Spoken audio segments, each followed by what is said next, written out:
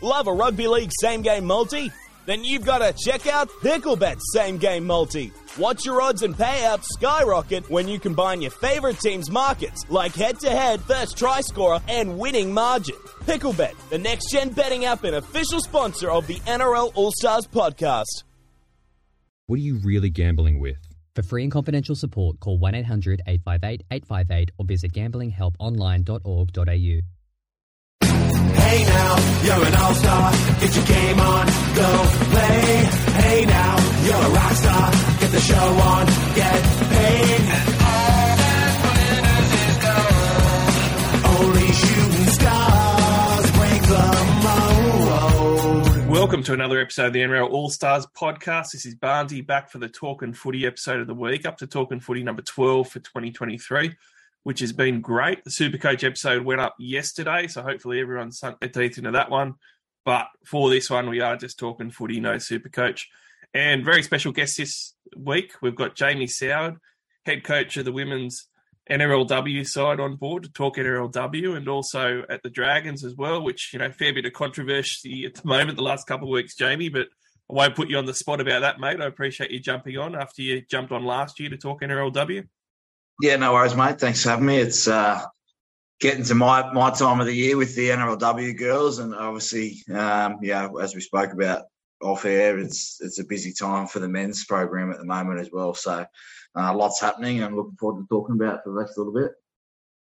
Yeah, for sure. Well, look, we'll get straight into the NRLW first because we're on the cusp of that season happening. You just had the season launch a couple of nights ago, I think it was, for the girls, and it's a really exciting season. Like, I think that we spoke about it last year about some different things that you'd like to see happening. Obviously, we had the CBA starting for not just the men's negotiation, but for the women's as well. And that's brought about a few really good things. But I think it's really encouraging that some of the stuff that we spoke about last year, we're actually seeing happen now. So for the people that are listening that maybe haven't kept up ahead of the season launch of some of the changes and things before we even get into your Dragons squad, I think it's really exciting, first of all, that it's gone from 6 to 10 teams. So obviously we've now got the Tigers, the Cowboys, the Sharks and the Raiders all added in.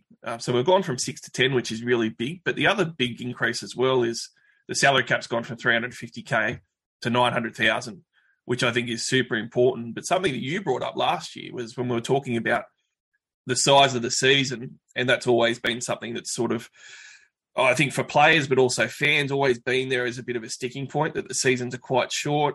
You brought up the specific fact that there isn't enough lead-in time, really. If you want a quality season, you want lead-in time. We've now got a 9-round season, plus the final series, plus obviously Origin, which we've just seen. But the big thing is that there's a 7-week lead-in preparation period that the girls get paid for. So that's a total of 20 weeks that the contracted women in the NRLW are getting paid now. Huge changes and growth for the game. Yeah, you're right. There's still a long way to go. Firstly, I think you look at the only playing each other once. Some home teams got more home games than other teams. You know, what's that travel schedule look like for some of the other teams? Is one thing. I think the salary cap going up is great. 6 to 10, I probably will wait and see whether that was a good decision or not, in terms of everyone spreading the talent around. I know that a couple of teams loaded up and were able to get a lot of the talent, which, again, we're probably still experiencing some of that. Ourselves at the Dragons, we got a lot of quality players that I just don't think people had heard about, whereas some of the bigger names decided to team up together. So for me, I was excited at the fact that I got to recruit girls that we'd been keeping an eye on and talked about in the previous seasons to come to our club. So there's a lot that has been happening. But all in all, it's a process and something to get behind and be passionate and enthusiastic about going forward, so that eventually we can get to a proper full season of maybe 20 rounds, where you play each other twice. But the main thing for me this year was, get that pre-season longer. And to be honest, it's probably still not long enough. There's, by the time you put in trials and, you've got to have a camp. So you sort of write that week off. It's really probably only 5 weeks before you start to play. So there's a lot there. There's some small steps being taken in the right direction, which has always been positive for the girls' game. And yeah, I'm happy to be a part of that. Yeah, I think one of the other things too is like something that is, I think it's frustrating as a fan, but it must be super frustrating as a coach and even more frustrating as a player, that prior to this season, a lot of people probably didn't realise, but the reason why there's such a change in rosters year on year, and we're coming into the 6th year now of the NRLW, is because it's always only been allowed to have 1-year contracts at a time. That's something that changed this year.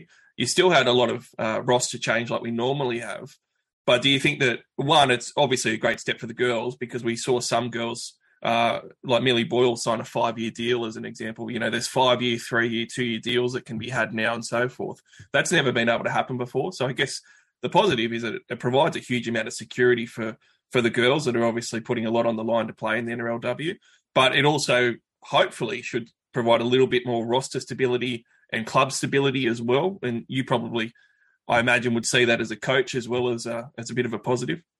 Yeah, you're right. I think that the fact that we've got girls signing 5-year deals is certainly a huge step in the right direction in terms of their security going forward.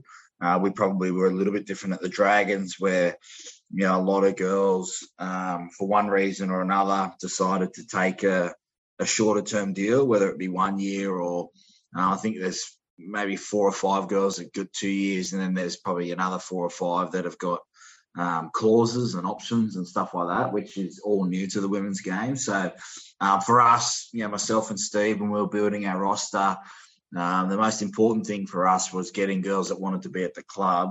And then off the back of that, you know, you want girls to have security, but you want girls to be able to have flexibility as well. And my future is still up in the air at the moment about where I want to go and take my future in terms of coaching. And right now it's very passionate about the women's space, and you know, I'm confident that we're going to be able to hopefully get something done, and I think that'll provide a lot more stability within our program and hopefully some of the girls in the Dragons at the moment. But for everyone else, it was, some girls wanted longer deals, some girls wanted shorter deals. I think that we saw an instance with a player from Parramatta who wanted to get out of a 2-year deal. So, that's going to be the murky part as well, as, what happens if a club falls out with a player? What does that look like? We're seeing at certain clubs now, including my own, that, these things all happen really, really quickly. So it's getting professional off the field quicker than what it is on the field in terms of, longer seasons and all that kind of stuff. We're seeing managers come in and you're forever talking to managers and stuff like that. So it's definitely been a long process, and I think there's been a lot of steps taken forward. But as a coach, I'd be lying if I'd say I'm not relieved now to take a breath and just concentrate on the footy. Oh, for sure. And I'm sure that the girls are like that as well. And you're seeing some great stuff too. Like Brigginshaw over at Brisbane is going to be a one-club player that's going to play for a lot of years in the NRLW and retire at probably 36, 37 yees old as a Bronco. He's just signing a 3-year deal this offseason. That's great news stories. But I really think for fans, it's very hard, especially if you're, supporting the NRL for so many years and you want to get into the NRLW. It's very hard if the rosters have such a big overhaul every year. Like, you want to see those one club players, you want to see a more limited roster turnover. So you're following, your club and your team and everything. And that's the way it is with sport in general, right? It's really hard if the team just keeps turning over a roster every single year. Yeah, I think the thing with that this year is there was 240 free agents. That's huge. Never before seen. I mean, it'd be like the NRL saying next year, okay, guys, everyone starts from scratch. You're all off contract. And everyone clamoring and doing numbers and talking. And, so in a way, like, it was exciting for the girls. And Ali's obviously been, the pillar of leading that and a senior player within our game. And, I'm very proud to say that I'm friends with Ali. But, on the other side of it, it was like, well, fans need to understand that this has never happened before, nor will never happen again, where everyone was a free agent. So in terms of discussions and conversations, you're not just talking, there might be one club that might be interested in a girl. There's 4 new clubs who have to get 4 new rosters, who have to get 4 potential marquee players, maybe 5. And then there's other clubs who are trying to retain them. So there might be a player agent having conversations with 6 clubs, like for that, clamouring for those top, echelon players within our game, because that's where it is at the moment. So that doesn't happen in the NRL. There might be one player or a small free agent class, but those deals are always in behind the scenes. This was like no CBA, no timeline on when the CBA's come in. Everyone's talking, everyone's whispering, okay, go and sign as many players as you can. So it was a one-of-a-kind thing. So what I'd say to fans is, especially for our squad, don't be ignorant in the fact that, we haven't got a group of girls that we just had to end up with. We went out and recruited meticulously for girls that wanted to be at our club. And I know, talking to other coaches and stuff, it was really, really hard to get that. So the one club players, whilst fans like it, I don't think they understand the fact that, Kezzy Apps is a senior player in our game. She had offers from multiple clubs at an older age, whereas if it was the NRL, it might only be one other club. So I think it's a bit tricky to explain to fans how hard this process was for the girls to be listening to 5-6 offers, 5-6 coaches, especially if you're one of those marquee girls, and then also weighing up, where I still think there'll be a lot of player movement in the next couple of years in the women's side versus what the men's fans are used to. Yeah, and it is really hard because so many different things in the NRLW Premiership are a first, and that's every single year there's a new first, which hasn't been part of the competition, part of what the players have had to deal with before, and part of what the coaching staff has had to deal before with clubs as well. And you sort of alluded to it a little bit when we first started talking. There's always a little bit of caution that you need to take as well, right? Because one of the other things from just a salary cap point of view is you need to now manage a salary cap a lot differently because you've got all this extra money to spend. But like you said, it's been a very competitive market where you've got 4 extra rosters to fill, which is great because you've got all these new jobs available where girls that were probably good enough to break into an NRLW side before couldn't fit into the 6 teams that were there. So we should see a bit more talent unearthed. But at the same time, we've got to be really careful, don't we? Because when it's going up almost 3 times what the salary cap was and there's this feeding frenzy on the open market, you don't want people to get overpaid and then, rosters to get ruined and things to get ruined down the track because we're giving away 5-year deals or we're paying too much. You see that in the men's game already, but that's already established, right? So it can kind of take it because it's pretty robust rules and salary cap and management and everything like that. Whereas in the women's game, like you said, we haven't seen it before. So certainly there needs to be some caution there and some good management. And certainly, like I like the 10 teams.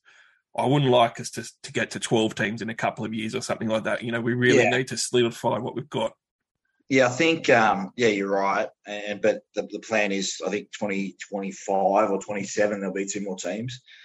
And in taking that approach, I was handling the salary cap. So it was, I was cautious of that regardless of, it's not, I'm the head of the program. It's not my program, but, I speak as such. But, I just didn't want our program to be hamstrung by multiple long-term deals of, overpaid or whatever. So we were cautious in that fact. So, our principles around, okay, we wanted to get Racine, but we didn't want her to feel like it had to be long-term or nothing. So we left that to her. And, we've had ongoing discussions already about extending her and a number of players.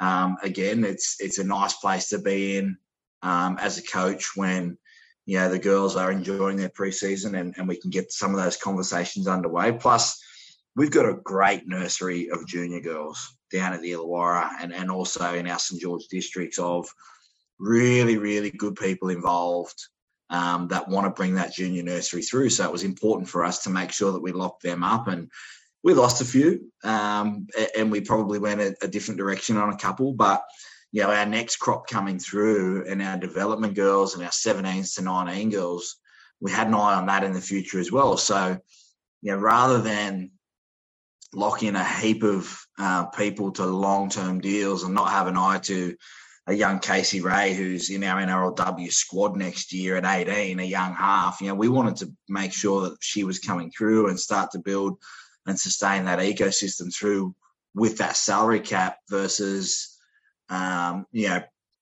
locking ourselves into a deal, trying to get everything now, but not having an eye on the future as well. And that's the tricky part. I felt like we got a really, really good, competitive, young roster with experience in key positions in Racine and also in Tyler. So that was, again, that's all new to me. Like managing as a player, you get out of bed, you're told what to wear, you're told when you're going to eat and what time the game is. As a coach, you're telling players what to do. And as a recruitment officer, I guess, and selling yourself, like you're almost stupid if you don't think 2-3 years ahead about what this team could potentially look like. Does this person want to play in a couple of years? Do they? And the other thing is, do some of these older girls want to have families and stuff like that? So you're sort of starting to manage all of that kind of stuff. Whereas the boys, it's easy. You just get up and put your boots on and go play. So I look, there's a part of me that loved the grind of it, but there's, like I said before, like I think you can hear it in my voice. Like there's a big, deep breath of, thank God the footy's here.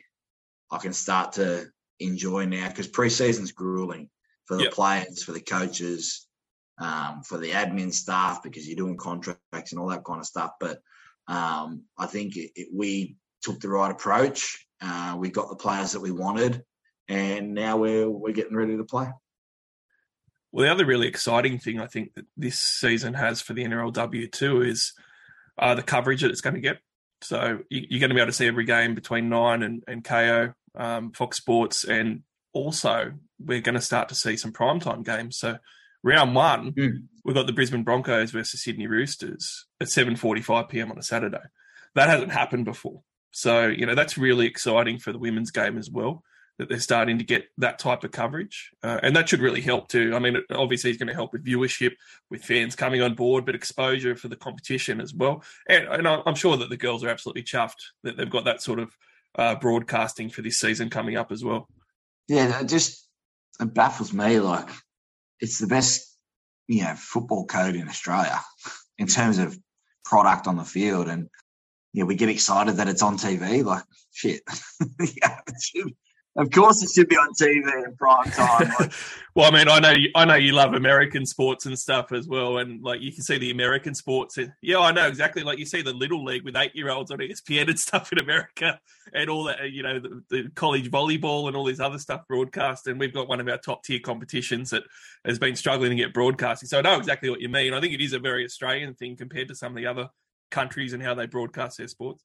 Yeah, you're right. I'm like, this is what they deserve. So when that stuff, like when people go, it's on TV, I'm like, no shit, it should be on TV.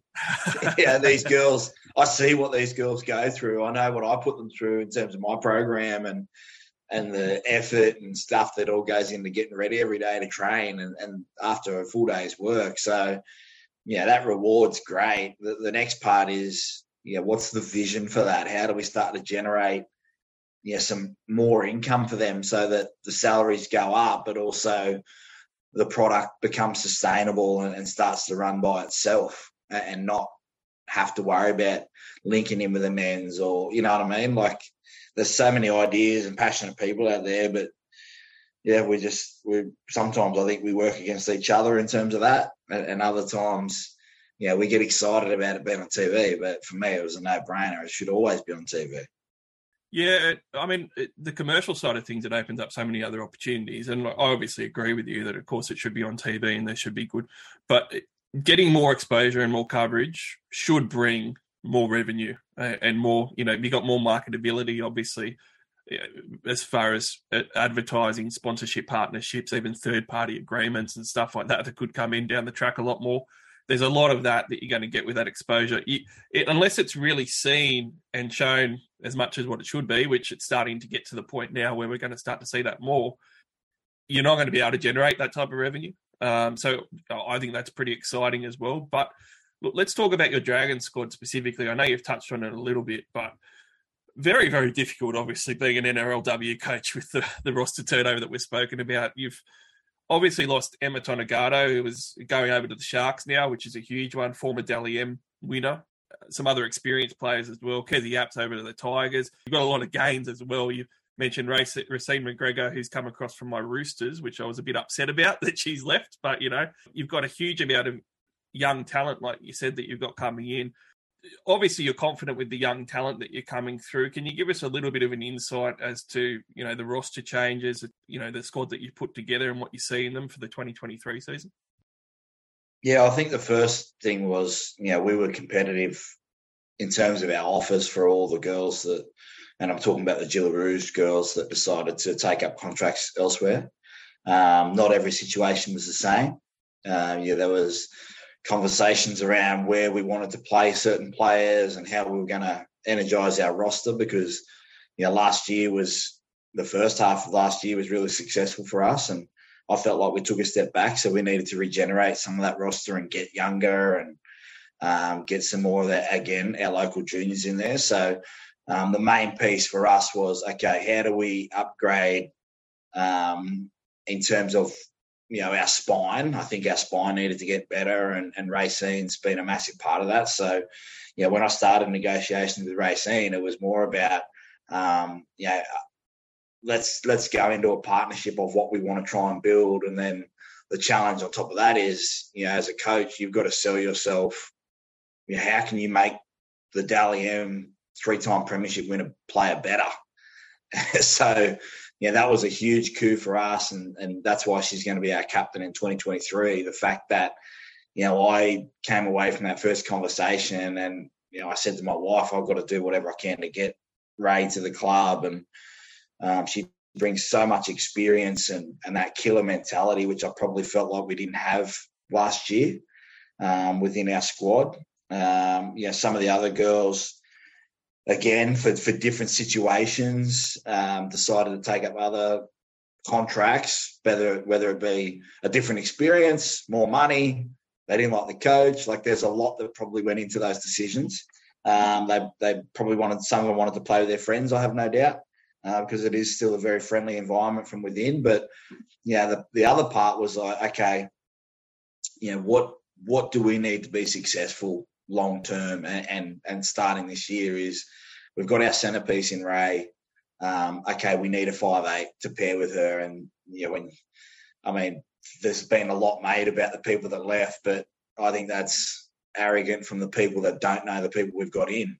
Tyler Nathan Long's a gold medalist at the Olympics, 7-time, World Series team member on the Sevens, second all-time leading point scorer in Sevens history, all-time leading point scorer for New Zealand. Like, I didn't just get, a heap of traffic cones and put them in Dragons jumpers. I went out and recruited, to the people that we wanted at the club, and getting Tyler and Ray in the halves, I think, has the potential to go down as one of the best halves pairings in history of NRLW in terms of star power.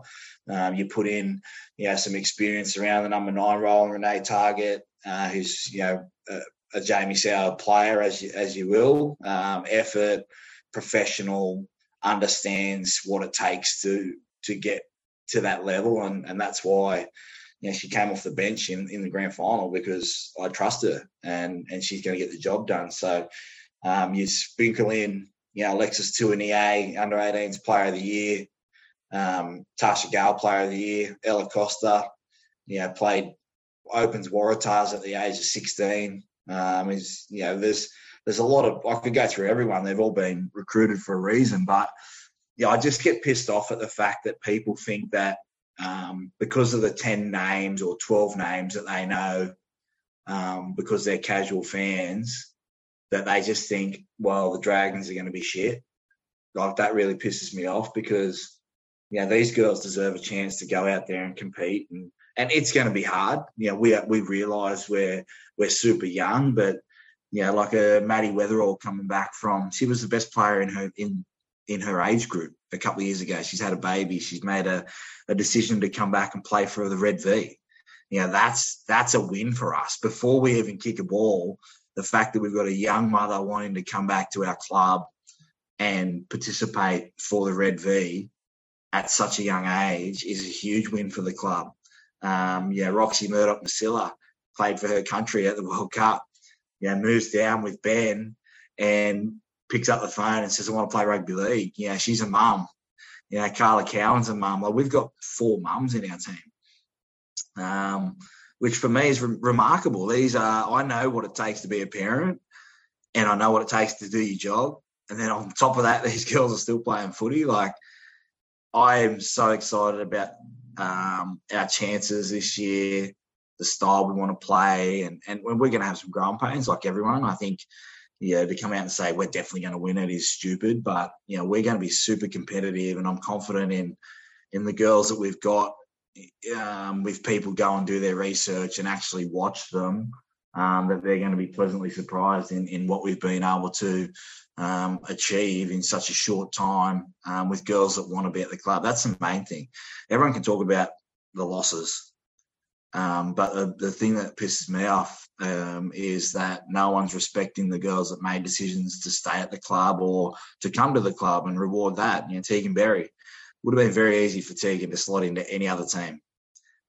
Challenged herself, wrote down some personal goals about where she sees her career, what she wants to get out of her career, and it's made the transition to fullback. And I have no doubt it's going to be one of the best fullbacks in the world very, very shortly in a stacked class. So I guess that's a bit of, I've got my back up a little bit about the disrespect that we're receiving because of the casual NRLW fans that don't realise there's more players out there than the top players. Well, I mean, you're always, very competitive on the field, Jamie. So it's no surprise that you're still super competitive, finishing up your playing career and being a coach. And part of that's needed, isn't it? Like, you've got the passion for it, and that's probably why the Dragons have been so successful under your reign as coach. So I don't blame you for that. I think that a lot of it is going to dissipate year on year now. With the coverage and I guess some more exposure and stuff like that as well. It's great that you mentioned the mums that you got in your team, because I think that's really important for, especially you mentioned some of the younger girls that you've got coming through and stuff that you've got high hopes for. It's important to have mums and some older ones there and some more experience there just to help out with that as well, isn't it? I'm sure it makes your job a little bit easier with that as well too. Yeah, it does. I mean, Maddie Witherall's a mum. I think she's got a 10-month-old. Carlin Cowan's got a 10-month-old. Ray and Jamie Bright, they look after a 9-year-old. Roxy Murdoch-Masila's got a 9-year-old. There's a lot of people there that are really, really good people. And like I said, we automatically, if you're a young mum and you've missed the start of an NRLW, season at NRL 23, NRLW 23, I beg your pardon, you're looking at clubs that can look after you. We're showing, I feel like we're leading the way in terms of, I know Corbin Baxter's, had a baby as well, so the Roosters are doing it, but you don't have to sit out a season. There's programs and people out there that know how to look after you. So having mums in our clubs are very important and proud thing that I love that we're doing. Oh, it's great, and it does show the difference in how you need to navigate and manage a NRLW team versus a men's team too. It throws up a whole heap of different types of makeups of your team and everything else too. But look, finishing off on NRLW, who do you think are the top teams to beat now that you've had a chance to look at the rosters and everything, and we're getting closer to kick off? Yeah, I mean, no disrespect to anyone else, but I don't think like that. I'm all in Dragons. There's some fantastic players out there and some fantastic rosters, but I can't bring myself to say anyone else. I've always been like that. I should have asked the question a bit better. Which team are the Dragons going to beat in the NRLW Grand Final at the end of the season, Jamie?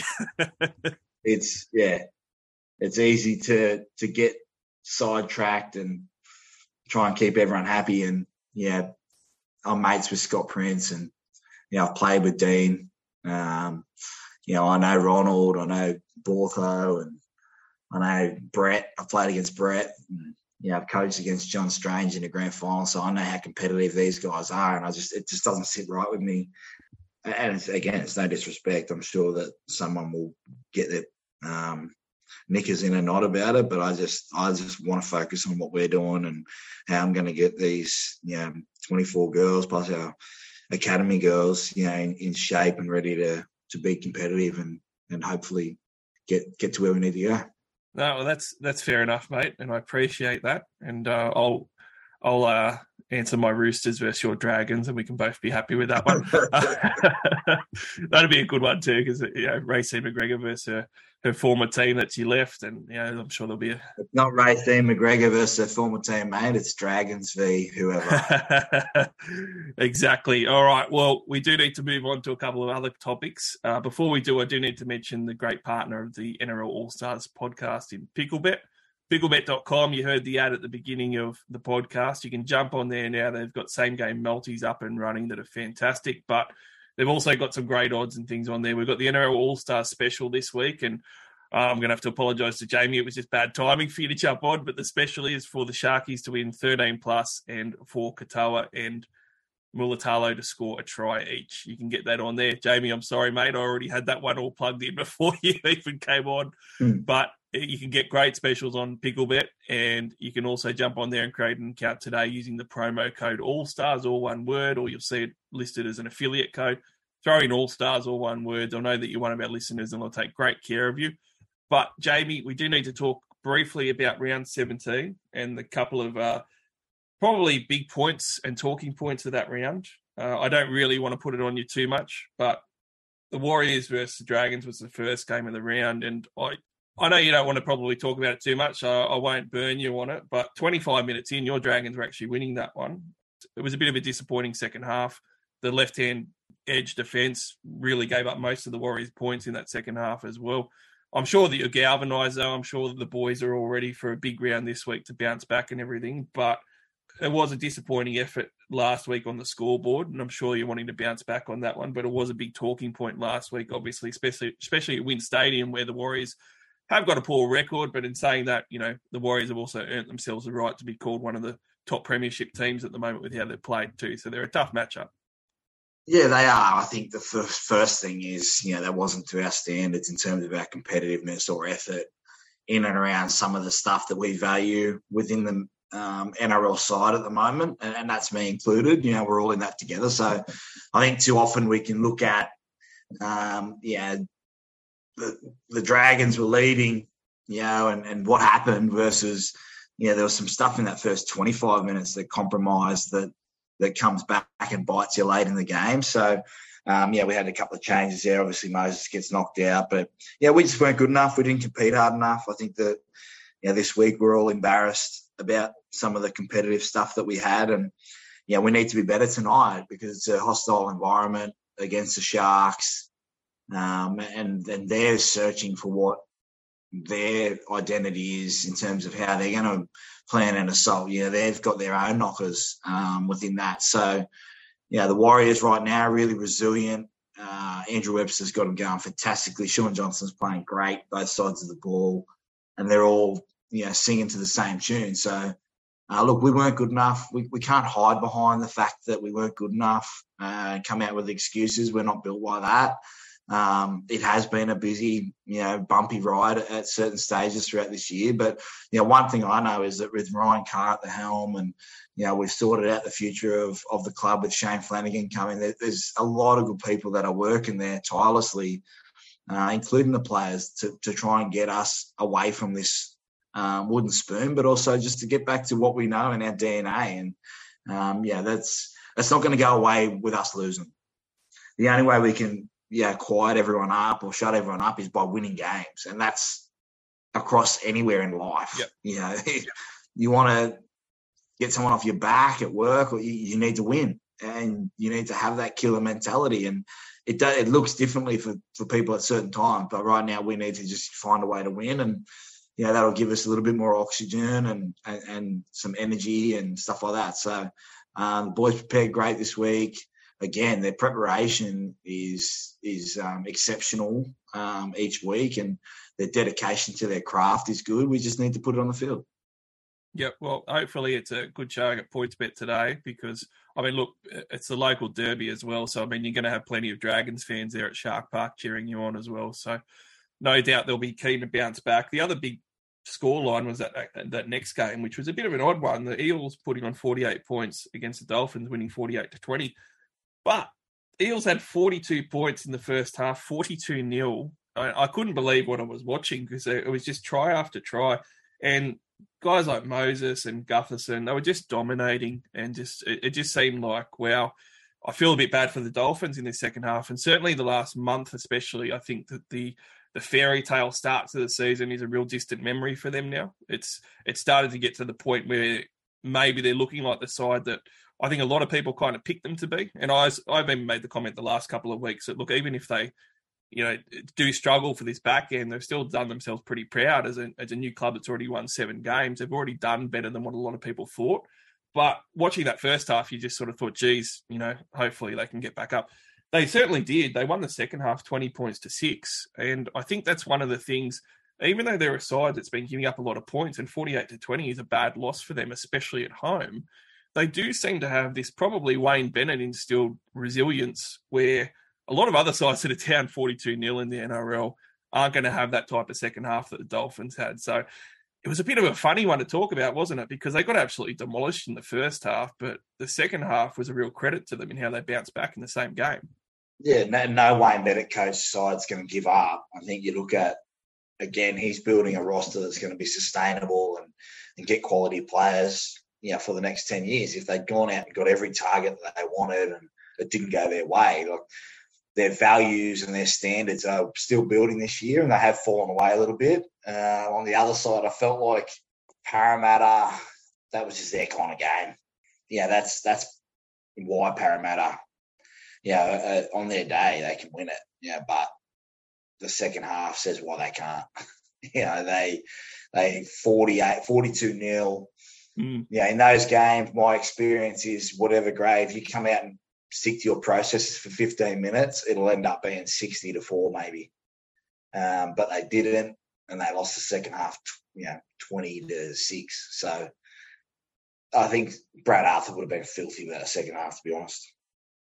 Yeah, he would have been. It has started to smell like the last month that Parramatta is coming back into the forefront of the top 8. Obviously, they started off the season well outside the 8, but the former guys like Moses and Gutherson and some of the other more, unheralded players coming this year, like Hopgood had an absolute blinder again.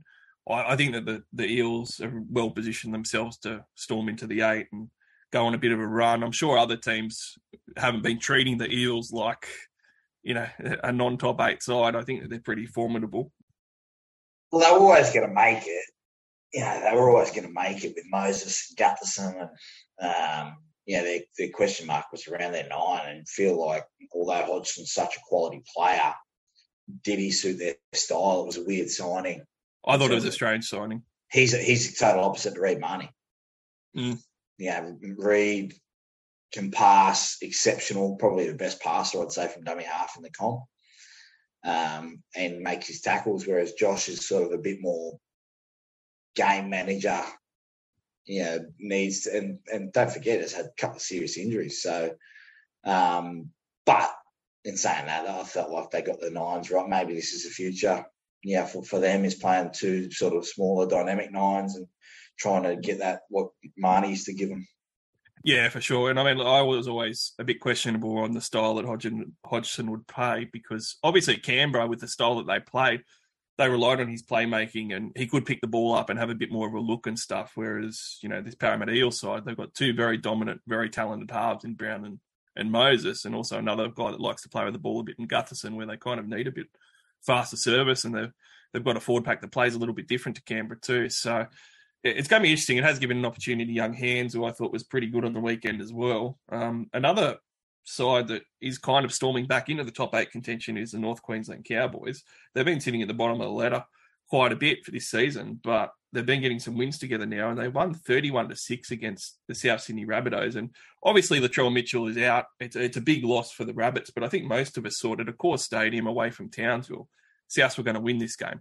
And they really struggled to score points, South Sydney. I was really surprised. I thought Cody Walker looked very frustrated in this game. And probably yourself as being a lead half in the NRL, I think that he was trying to do everything and just not enough of it was coming off. And by and large, the Cowboys are in pretty good form. And I have to say, like, I feel like that I talk about him too much, but I've just been so impressed with Scott Drinkwater the last month or so of footy. He has just been absolutely carrying the Cowboys' attack and coming up with, I think, 3 try assists a game or something in the last 5 or 6 weeks he's averaging. He's just been outstanding, and he was again on the weekend.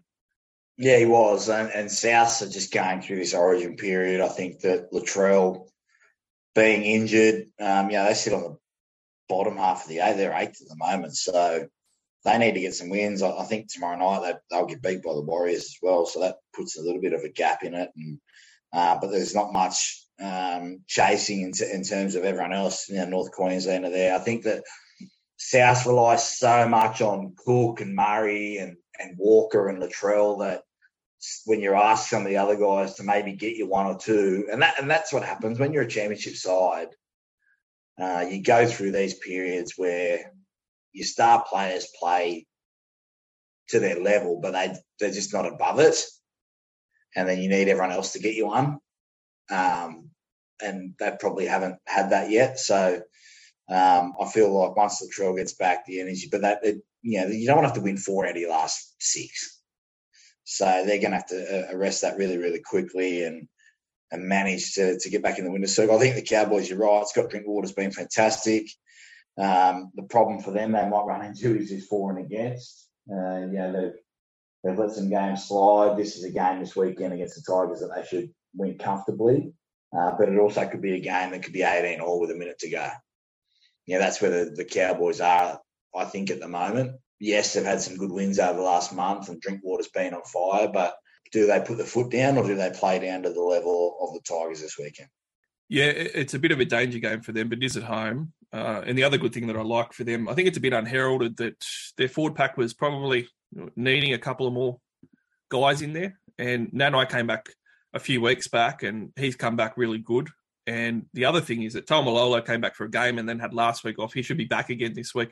His first game back, I was so surprised at how good he was, at how good he was getting them forward. And it was probably the best game I've seen him play in a couple of years.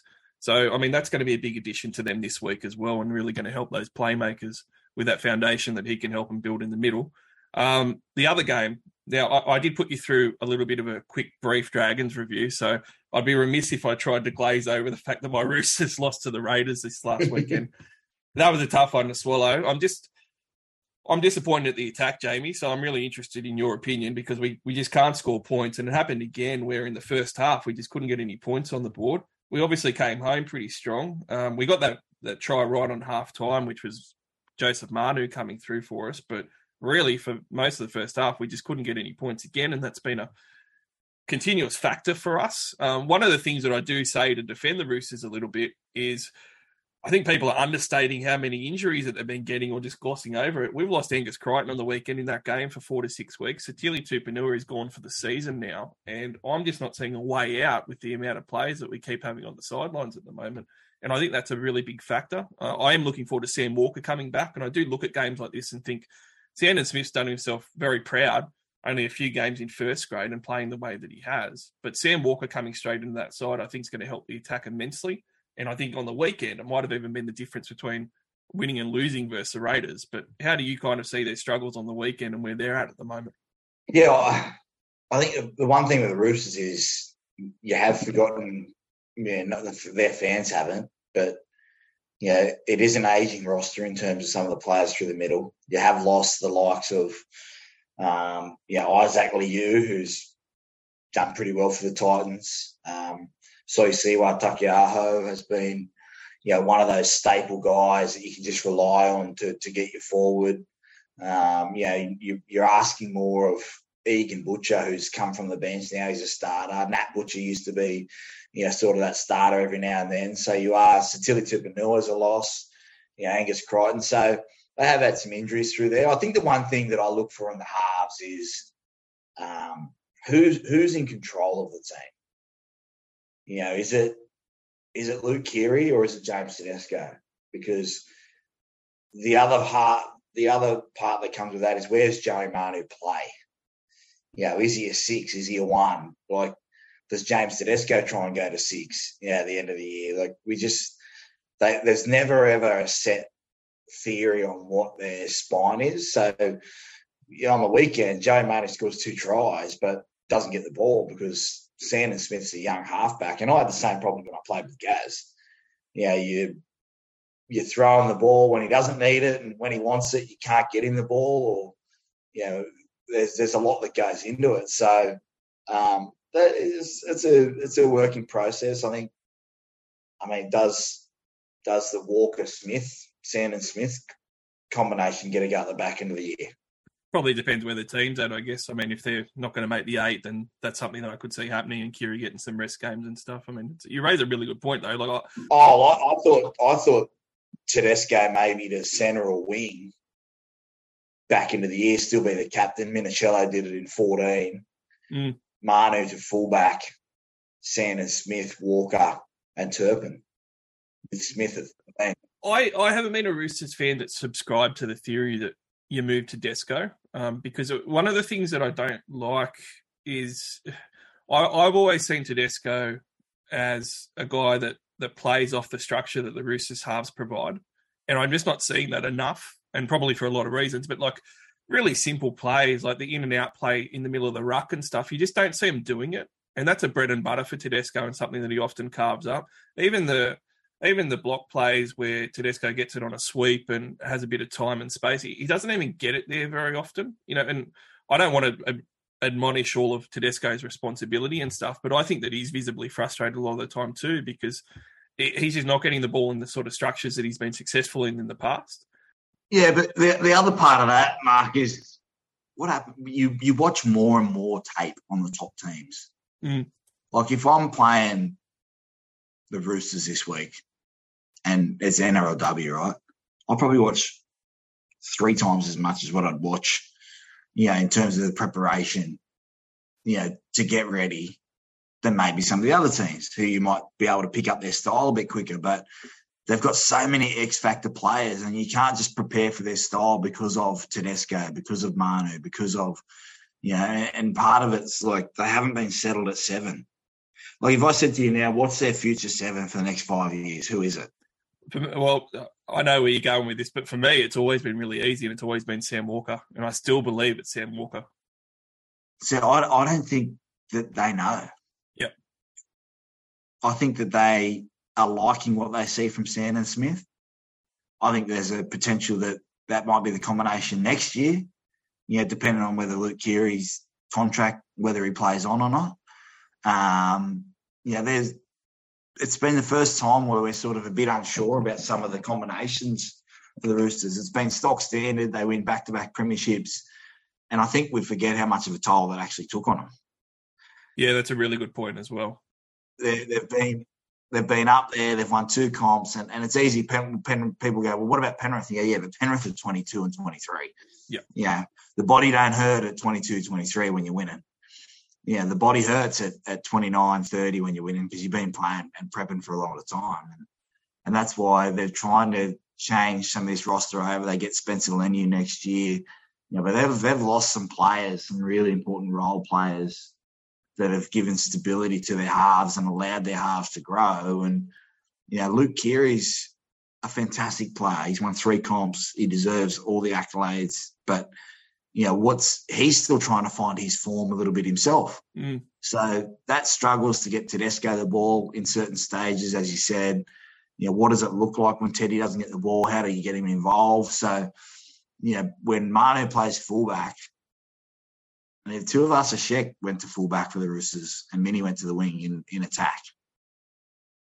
Maybe they try that. Tedesco defensively at fullback, Manu on the wing or centre, and then they swap.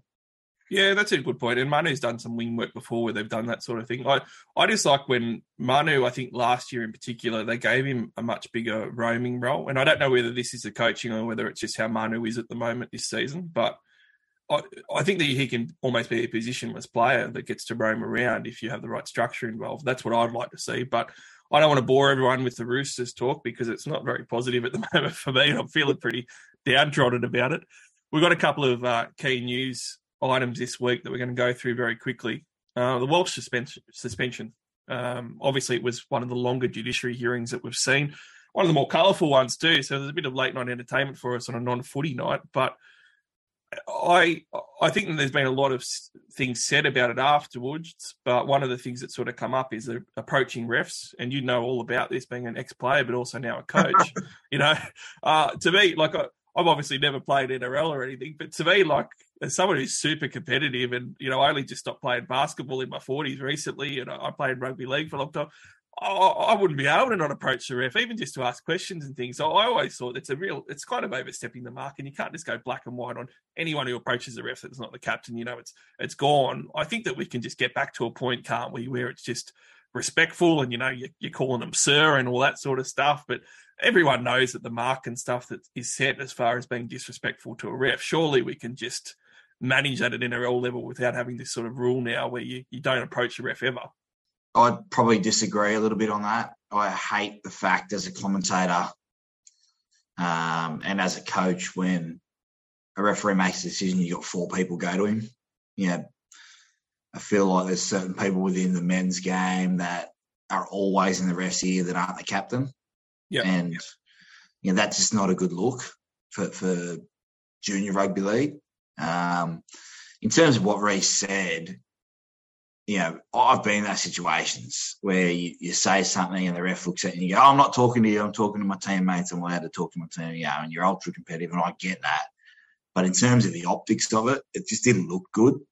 I didn't think it looked like he was talking to his teammates. I mean, honestly, I didn't think it looked like I think that's suspended him because of his actions, and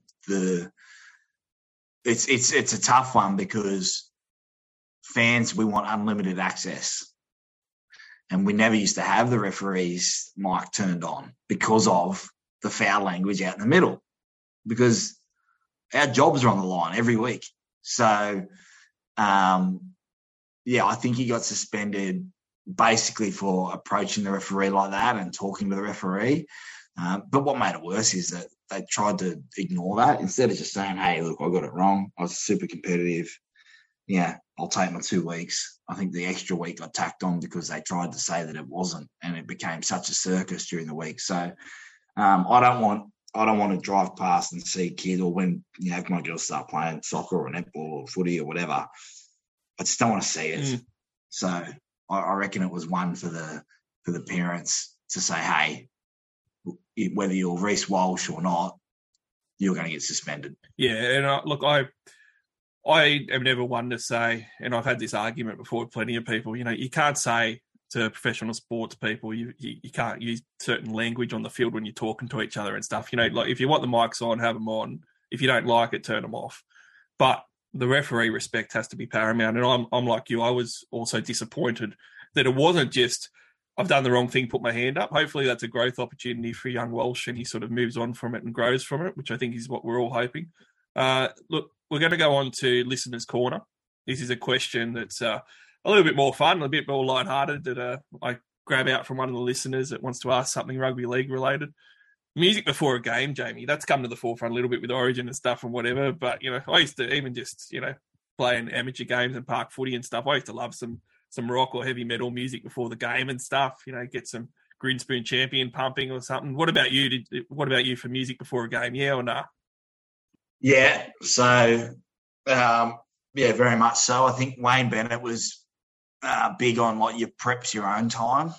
So to be selfish with that, and not everyone preps the same. So, me and Brett Morris, I think for the whole, this is showing how old we are, but for the whole 2009-10 season, used to share the ear plugs and listen to Getting Jiggy With It by Will Smith. You might regret admitted to that one, mate. That was like our last song before, we used to share that little moment, and then it became Pursuit of Happiness by Kid Cudi, I think maybe for 11. But, I love music. I think that music's gotten me through so many hard times personally, and when you're feeling a little bit off or having music, but it also helped me prepare for the game and allowed me to focus. So a lot of Eminem, a lot of rap, a lot of hip hop. But now as a coach, I'm probably trying to calm down a little bit rather than be amped up. So it's fair bit of country and I guess mild R&B, not necessarily the heavy 2-pack or Biggie on the way to the game. Because I've got the kids in the car too, see, so... Oh, they've all got clean versions now, so that's all right. Well, no, my girls, yeah, I mean, I know we just spoke about Reece Walsh, but when I married my wife, I tell my players, I just swear casually, so it's not, so my kids know. Which is not great. Not great parenting, but it is what it is. I think my girls are a similar age to you, so I feel the struggle, don't worry. Look, spray of the week. This one you might actually disagree with me on a little bit, but look, player contracts and transfer system. I think that for me, I'm just going to take 60 seconds here, Jamie, just to get this spray out of the way, and I'm going to feel much more vindicated, feel better, get on with my day. But I am sick to death of this being an issue every single year and the NRL not being able to do anything about it. It is clear as day that there is a problem with the contract system, with the transfer system. And I was frustrated last week when the NRL's dropped it off the table with the current CBA discussions that, putting in a trade window and stuff like that for signings for future seasons and stuff. And I can see fixes to this, but I can't see us getting there as a game. And I don't want to use Ben Hunt as an example with your club because he's just one of the many that it's happened with, and it's going to happen again and again. It's not good for anyone for people to be leaving contracts or for us not to have specific rules around this that are better to manage it and stuff. And I just can't believe that the NRL is continuously burying their head in the sand, but also not maybe able to work anything out with the Players Association to be able to get it better either. So it's super frustrating for fans, and I really, really think that this is a point where it's been going on for the best part of a decade now. We've been seeing it every year to a degree. We need to get to a point where the NRL and the players come to the table for the betterment of the game. And I think that we're at the breaking point at the moment with it, really. Yeah, well, I mean, you're talking to a bloke that didn't finish a contract. I think sometimes people forget that.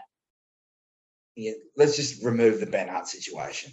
I'm not going to get drawn into that. That's it. No, I don't expect you to either.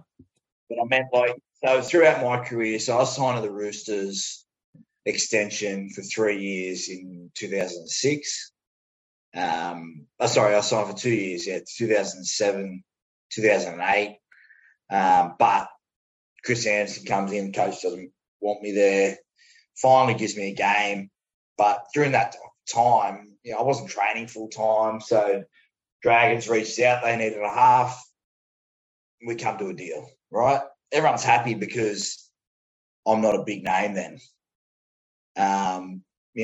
Fast forward to the Dragons, I'm looking at signing an extension. Dragons only offered me 1 year in 2013 and for less money, and Panthers offered me 4. So Dragons get the shits, let me go for whatever reason. I probably wasn't the best version of myself. I'm not afraid to admit that, but so I leave the club. Penrith have decided they're moving in a different direction with a young kid called Nathan Cleary. Wanted to get me out of the last 2 years of my deal. So, they decide they're going to drop me. I'm not going to play the rest of the year in reserve grade. I decide to leave. So I think sometimes the club has a vested interest in being able to make those decisions. But when it's a player, sometimes we probably are confused by it. But every situation is different. I agree that it's ridiculous that we've run a multi-billion-dollar company and we can't come to an agreeing time. But the other part, and you being an NBA fan would know this, is it's not as easy as the NBA where you trade players and you get salary cap exemptions and mid-level exceptions and all that kind of stuff. Like, there is only a certain amount of players in certain positions that are elite. So, when a club says, hey, we're not going to re-sign you, you can go out and look. When a player wants to move, sometimes it's not in the best interest of the club at all. So it's a murky water that I try not to pay too much attention to now that I'm not playing. So, but as a media commentator, you've got to have an opinion on it. And look, it's not perfect by any means. Now, I think that we'd all prefer if it was done a cleaner way, but there's no real answer about what that looks like. Yeah, well, I mean, look, there's a lot of people paid to manage the game and obviously very credentialed in coming up with these sorts of things and whatever. So I would just think that we'd be able to come up with something better than what we've got. And if we all know it's not working, regardless of where we are on the spectrum of opinion on it, if we all know something's not working, there's no point in just not doing anything because it's too hard. We've got to work our way towards something that just looks better than what we've got. And I don't think it's going to be that hard to get to something a bit better than what we've got. You mentioned the NBA, and you're right, the contract systems and everything are far more advanced than what we have. But why can't we work towards something like that? And look, this is me as an NBA fan, which you know well, but for several years I've been saying, look, we're in a position as well, and it kind of feeds into this issue that we've got where we don't really have a lot of rules and stuff around our contracts and things and whatever. And we've seen it happen before where a team's given a 5-year deal to someone that's never played before and it's blown up in their face. There's been some specific examples of that. And the NBA's obviously got rookie standard deals, the amount of years that you can sign for there. We've seen players with 10-year deals before with DC and Tamalolo, and good luck to them. And that hasn't not worked out for those clubs. But at some point it will not work out and it will really cripple a club. And it comes back into this whole transfer system, player contract system, where there just isn't enough rules or thought process in place for me. But the other part of that is, on the players' side, you've got to maximise what you can. So, you're never going to blame a player. Like, if you can get a 25-year deal as a player, you're obviously going to take it. It's not your fault. Yeah. The rules are in place, as long as you're working to the rules, well, good luck to you. Yeah. Problem for the game, though, and one that I think that we do need to solve. Look, we're going to finish on a positive. Legend Rewind. Cliffy Lyons. I loved growing up watching Cliffy Lyons, and I'm interested to get your take as a former playmaker in the game, Jamie. But for me, one of the things I loved about Cliffy is that he played till he was one of the oldest players ever when he actually came back and broke his 300-game spell with the Manly Seagulls, where he was almost 38 years of age. But he was just ageless because he's one of those guys that I remember not being the fastest, not being the strongest, not being a big athlete, but just his brain, his footy IQ and how he could set other players up and throw passes. Even the way he ran, though, with defensive lines, it was just magic. And it's one of the reasons why in his mid-40s he was still running around for park footy teams and still having a smoke on the sideline afterwards and before and stuff. It's pretty legendary. I don't think that we've seen anyone quite like him. What were your memories on the great Cliffy Lyons? Yeah, I was very young, watching Napa play, and win grand finals and play for Australia and stuff, and getting up to the Kangaroo tours, and that was when life was at its peak. Watching those on replays, and he scores the best try ever scored in rugby league in the second test match, I think in 80. Maybe 92, when Eddinghausen kicks it back on the inside, and Cliffy's handled the ball 4 times and scores off a bounce. But he was one of those guys that had so much time. The only other guy that was probably just as skillful, I reckon, and had so much time was Jason Smith. I think he came back 05 Canberra, and he just looked like he was on the bungers as well. And smoking before games, and then he just looked like he had so much time. So, but the one thing I liked about Cliffy was his execution and his combinations. And I was lucky enough. I mean, again, I was only young, and I'd love to have seen him in his prime and be at the age I am now. But I went into Allstars camp, the very first All-Stars camp in 2009, Indigenous v World All-Stars, or the NRL All-Stars, and Napa was there, and I'm a keen euchre player and don't mind having a bit of a bet. And I paired up with him and we went to play, and he's got certain rules around when you play that your cash has got to be on the table. So there'd be many a time where we had to wait for the boys to run up to their room and get the cash. And that's when cash obviously was circulating. Now everyone has their phones. So, but he's just such a legend to be around. And, I was in awe of him being involved and even talking to me. And, another time at State Cup, he's such a skillful touch player. But played for Australia in touch. Yeah, they're about to tap off for the final. He's playing for Manly, and I just yelled out, "Hey, Unc, how you going?" And he runs over with the ball, and says, "Hey, nephew, how you going? What's happening?" Blah, blah. And I said, "Oh, no, we lost. We're on our way home." And he goes, "All right." And he's just sitting there talking. He goes, "What else have you been up to?" Anyway, the siren goes for the game to start. And he's got the ball in his hands. And he just sort of, like, everyone just waited. There wasn't like, "Come on, start." It was just, you just knew that everyone was there to wait.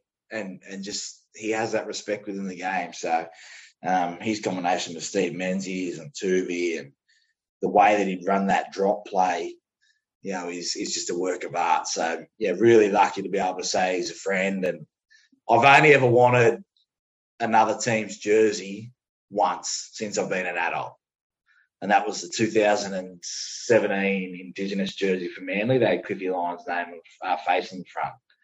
And I thought, I'm not one of those people. I mean, I'm all Celtics. I don't own another basketball jersey.